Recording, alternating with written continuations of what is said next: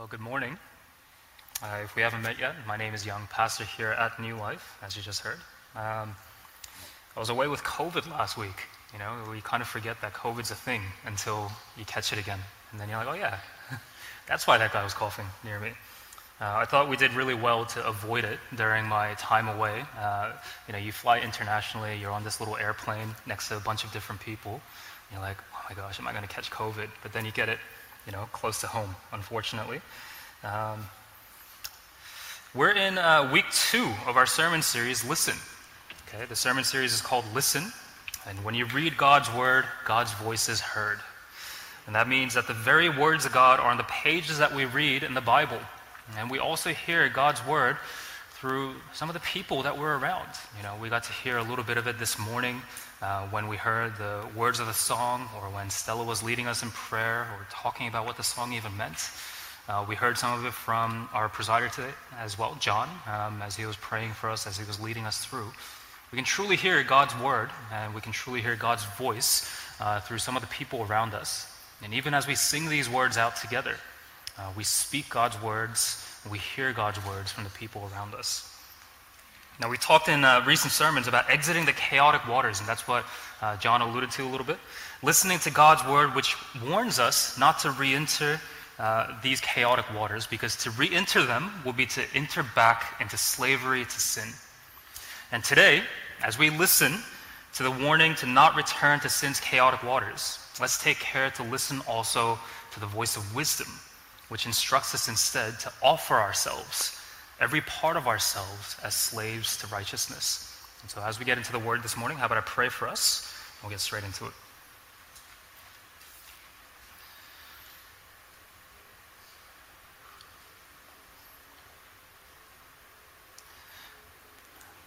Father, we thank you as we gather together, as we do each week. And even as we prayed this morning during the pre-service prayer time, we don't want things to become just routine. We don't want this to become ritualistic, something thoughtless that we take part in each week. But we want it to shake us to the very core. We want to be reminded that we hear your very voice speaking from the words on this page, and they're speaking words of life to our souls. We want to be shaken from our stupor. We want to be woken up from our sleep. We don't want to trivialize the sin in our lives. We don't want to just cheapen grace and say that everything's okay as we partake in our pet sins. But we want for everything to be made new in our hearts, God. We don't want that first love experience that we had with you once, but we want it to be something that deepens each year. We want it to be something that gets deeper and longer and wider. We want it, Lord, to really look like love that grows. So would you help us? Because our flesh is weak, and we want to love you. So would you help us this morning by taking these words and embedding them into our hearts? We want to ask you to take out whatever you need to from our hearts. Whatever desires reside in them, take them from us so that we can desire you more. We want to love you. We want to commit ourselves to you. So help us to listen, give us ears to hear, and hearts to receive your word this morning. We love you, Lord, and we thank you. In Jesus' name we pray. Amen. Recently, I heard about a particular hiring agency for some deep-sea fishing vehicles. I'm not much of a fisherman, but I got a little bit interested in this kind of stuff. And they were talking about these deep-sea fishing vehicles, vessels I should say, where we get a lot of the fish that we shop for in our grocery stores. And this hiring agency, this particular one, was located in a bit of a strange place, I thought. They told me that it was located above a karaoke bar. Men and teenage boys are invited into this karaoke bar and this hiring agency, and they're told that they're going to be able to make plenty of money to be able to support their families. Some of these men, some of these boys have families that are 8, 9, 10 people deep. They have a lot of siblings, a lot of people around them. The kind of people that are brought into these places are usually people from poor villages located far from the karaoke bar. They have no way to get there on their own, but they're usually brought in, smuggled into the country. They're brought in on the back of a truck somewhere, and they're desperate for any type of work that's going to help them to provide for their families, because they can't find any work in their poor villages. Never mind that they don't even speak, usually, the local language where they're headed, because there's a universal language that speaks to all of them: money, and sometimes sex. They're told they're going to get both of these things. The karaoke bar, where the men and boys, all migrants, are told to spend time, have fun in. It's full of women and girls, younger than teenagers. All migrants trafficked into the country, and the men and boys, they're encouraged to enjoy themselves. Everything is available to you. Have some drinks, spend time with these women. To these guys from poorer villages, not speaking the language, this offer seems outrageously good. How can this possibly be? All this for free from their new employers, who are also promising that they're going to earn enough to feed the people back home. But there's no generosity on offer here. It's all a facade. It's all just smoke and mirrors, and it gets them hooked. One worker on one of these ships, after he was rescued, revealed, "When I woke up, the bedroom was shaking. I was already on the boat. For the next 1 to 2 months, we were at sea, and we would never see land.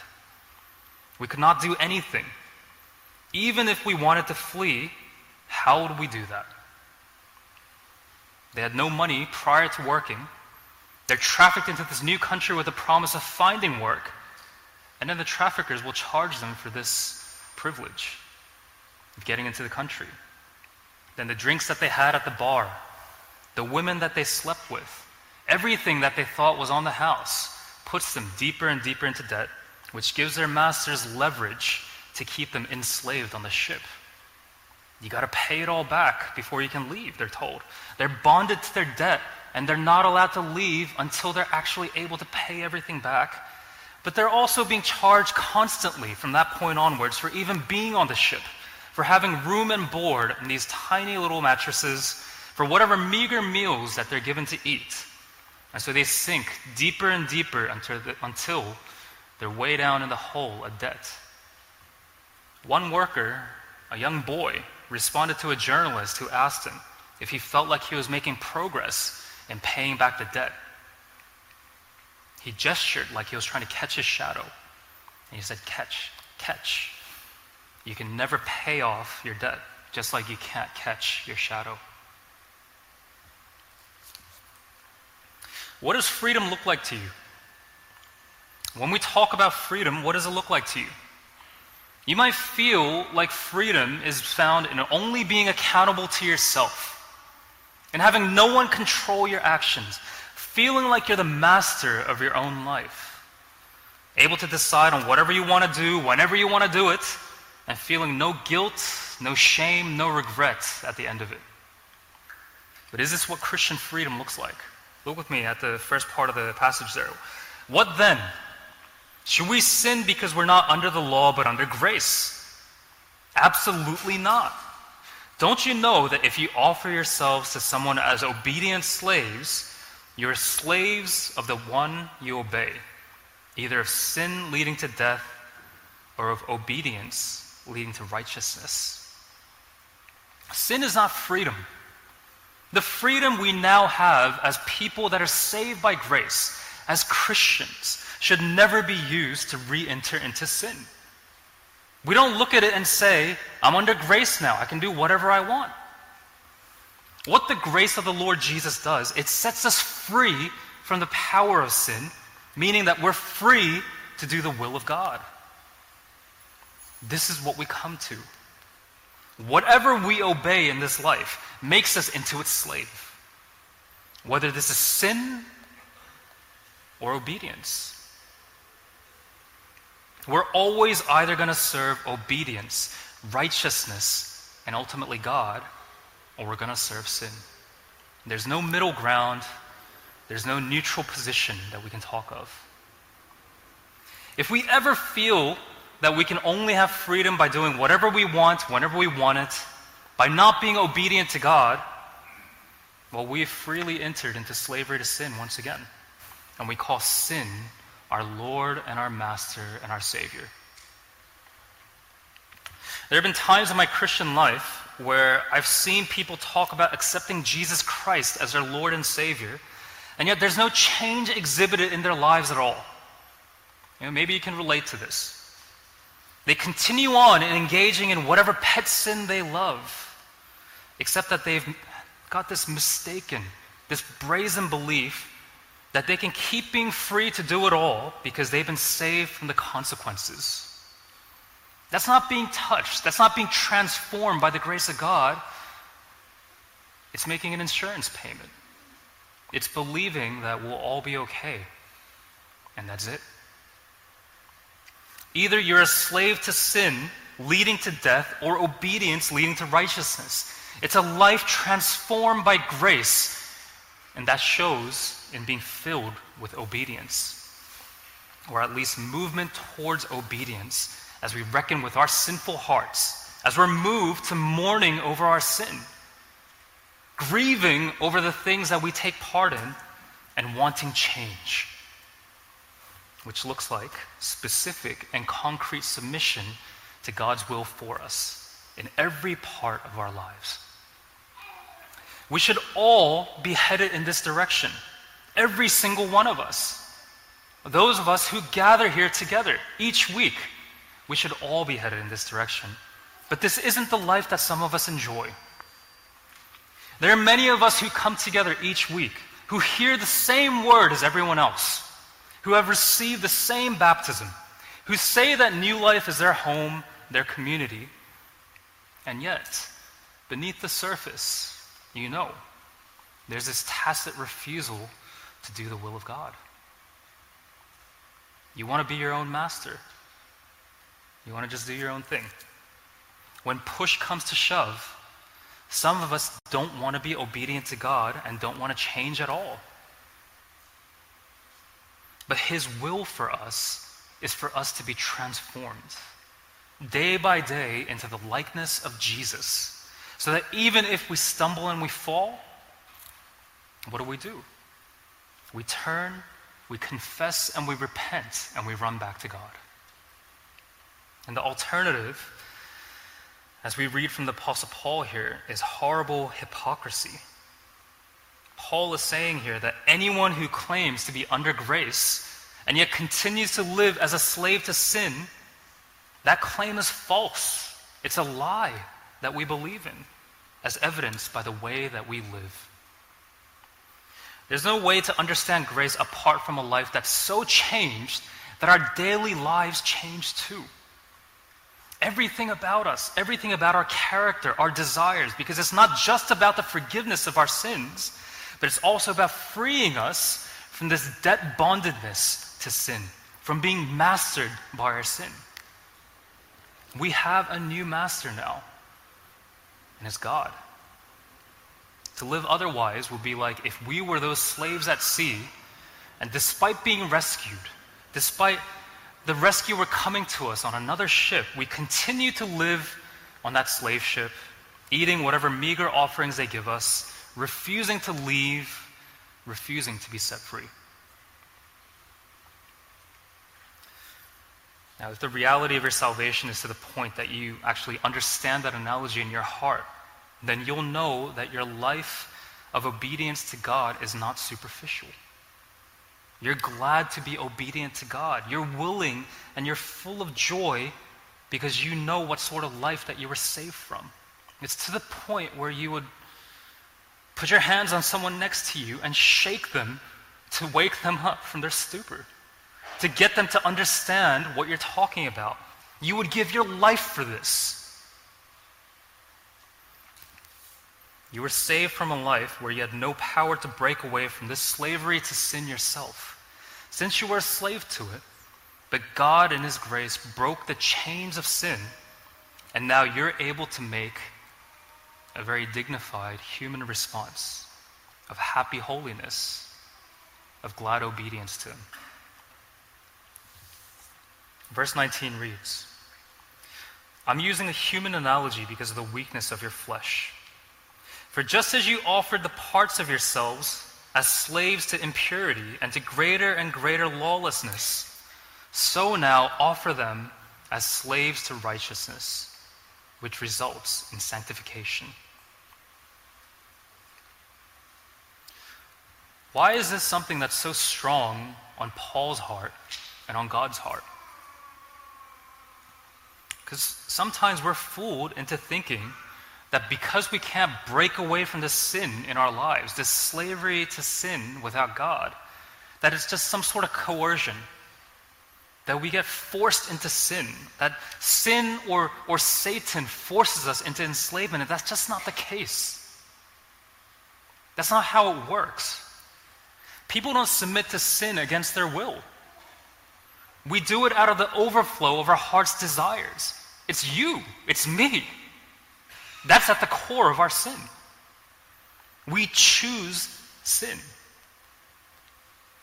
This means that even those who find themselves crushed and afflicted with addictions, they might find themselves wishing that they were free, but ultimately, at the heart of it, without Jesus, there will always remain something that brings them back. They will always remain slaves to these things, will always carry out the will of their true master, because their desire for these things is at the end of the day greater than their desire to be set free.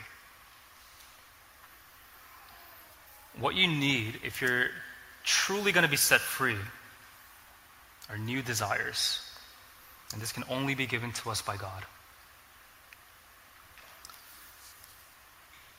Now you need to ask yourself, do you want freedom from sin? Like, do you really want it? If no one else is around you, it's just you in the room, between you and God, do you want freedom from your sin, or do you want to just keep going? Do you desire a life of holiness more than you desire a life of pretending to be in control of your own life? Do you want to desire Jesus more than you desire anything else? Because you can. If you ask Jesus, then you can be set free too. It's only because of the work that Jesus has done in setting us free that Paul can urge us here in verse 19 to offer the parts of ourselves as slaves to righteousness. Now, what does this mean? Have you ever actively offered the parts of yourself that were once enslaved to sin, now as slaves to righteousness? If the syntax of this sentence doesn't make sense to you, if this kind of thought doesn't really make sense to you, there's a meaning behind this. A lot of the sin that people partake in is sexual in nature. And so the parts of ourselves that we're told to offer up are exactly those parts. Everything that we use to partake in these kinds of sexual sins, or anything that we're addicted to, give them up as a living sacrifice. Make them into slaves to righteousness. Don't fool yourself into thinking that you can remain as a slave to sin in these parts of yourself and be okay at the end of the day. Being a slave to righteousness is committing to a life of sanctification, to a lifetime of being made holy and purified. It's a life's work. It doesn't mean being the finished article the moment that you commit your life to Christ, but it's continuing to be changed throughout the rest of your life. If you've been at New Life, at least since I first joined as a pastor, you might recall I was gifted a very big potted plant. This isn't it. This is a very small potted plant, but I was gifted a very big potted plant during the first service. It was what people told me it was a rubber plant. It's very hard to kill. Well, we killed it, unfortunately. Bor and I were quite bad with plants, and unfortunately, we don't know where it is anymore. But I want to talk about this plant, though. on the right side, you can see the arrow that's pointing to it. Very small, it's like this big. This is a plant that we were gifted sometime in 2014 in Korea, not long after Bora and I got married. And I just so happened to have a photo of it, for whatever reason. I took this photo in June 2014. I was looking at the details. So it must be sometime around then that we received it, since clearly you can see it's still alive in this photo. It hasn't died yet. By the time that we left Korea about a year later, the plant was dead. And I don't have any photos of that, because who takes photos of a dead plant, right? We got really busy with wrapping up our lives in Korea, packing up, moving to Australia.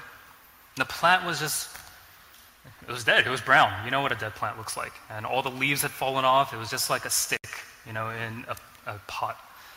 And I just kind of forgot about it, because it's on this little balcony area. If you've ever been to Korea, you know what I'm talking about. It's like where you hang the laundry. And I just forgot to throw it out. While I was moving out, I told my grandma that I had forgotten to throw out the plant. And this year, when we visited Korea, my grandma showed me this other plant that she had. This one right here in the middle, this giant one. This is much bigger than the rubber plant that you guys got me as well. And she said, "Do you remember that plant that you guys left when you moved to Australia?" And she showed us this. We're being regenerated. Living this life of being slave to righteousness, which results in sanctification, looks like this. It means that we're in the process of becoming more and more holy. We don't just become this overnight. We're in process. For 8 years, my grandmother, she worked hard to revive this plant, changing out the soil that it was planted in, the environment and the nutrition. Some of us might have to do this when it comes to the friends that we're friends with or the people that we're around. She pruned away the parts of it that were too far gone, sacrificing the parts that were dead, toiling day and night, hours in the morning, hours in the evening, and you see the result. I don't know how she did it. It was dead. Listen to what God is saying to you in this word, in everything that you're hearing right now. Verses 20 to 23 read this. "For when you were slaves of sin, you were free with regard to righteousness. So what fruit was produced then from the things that you're now ashamed of? The outcome of these things is death. But now, since you have been set free from sin and have become enslaved to God, you have your fruit, which results in sanctification, and the outcome is eternal life. For the wages of sin is death, but the gift of God is eternal life in Christ Jesus our Lord." We need to become this morning familiar with the fact that there is no third option when it comes to slavery. Either we're slaves to sin or slaves to righteousness. That's it. There's nothing in between. Not only is slavery to sin ultimately unsatisfying, but we read here that re-entering the chaotic waters and being slave to sin, it's akin to entering into a debt that can't be repaid. You can never repay this debt, and the only payment that we receive in return is death. And as we saw in week 1, sin yields some communal consequences. The debt bond to sin means shame for the whole community. It can bring harm to others when you stumble them with your sin, when you tempt them into sin. And it will ultimately result in more than just physical death for the sinner. That's not what's being talked about here, physically dying. We know this because death is being talked about in contrast to the gift of eternal life in this passage. Meaning that death isn't as simple as death here on earth, but of eternal punishment and separation from the giver of life, Jesus himself. Eternal life is gifted to those who are united as one with the Lord Jesus Christ, to those united in his death and resurrection, who can now live as a living sacrifice to Him in this life. It's not on offer to those who remain slaves to sin. When you're way down in the hole of slavery to sin, you work and you work. You toil and you dig away. What do you have to show for it? Where do you end up? Ultimately, you just end up deeper in the hole. Your life comes to nothing, and you're left unsatisfied, and then you die. Now, if you're a Christian here, let God's voice speak loud and clear to you. Living under grace is not an encouragement to sin. That's not how you show more and more grace in your life. If your life can still be described, can still be seen as enslavement to sin, there's clearly something wrong. Grace leads to a transformed life, full of real, tangible obedience in all of the different areas of your life. You give yourself to this. You stake your life on this. And if you're not a Christian here, let God's voice speak to you loud and clear as well. You can be set free. You can be set free from enslavement to sin. Next week, we're going to look at the true way to listen. How about we pray right now, though?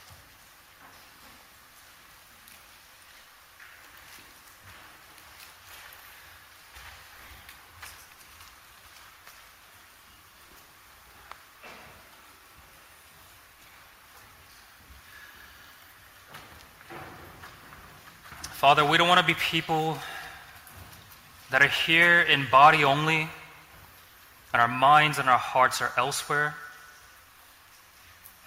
We don't want to be people that desire other things, that have divided attention spans, as our minds and our eyes just scroll through whatever is in front of us. But we want to be people with our eyes fully focused and trained upon you, because you're the only one who can give us true freedom.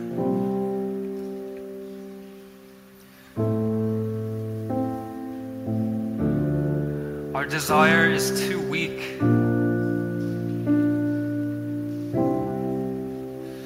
When we're enslaved to these things, we confess with our actions, with our lives, that we'd rather have the temporary and the fleeting happiness or the release of sin rather than the eternal joy and satisfaction that's on offer to us through living with you, Lord Jesus.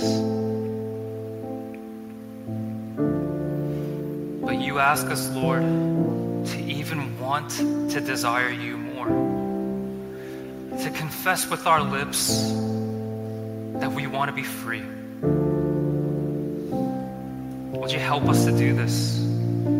Because the spirit is willing, but the flesh is weak.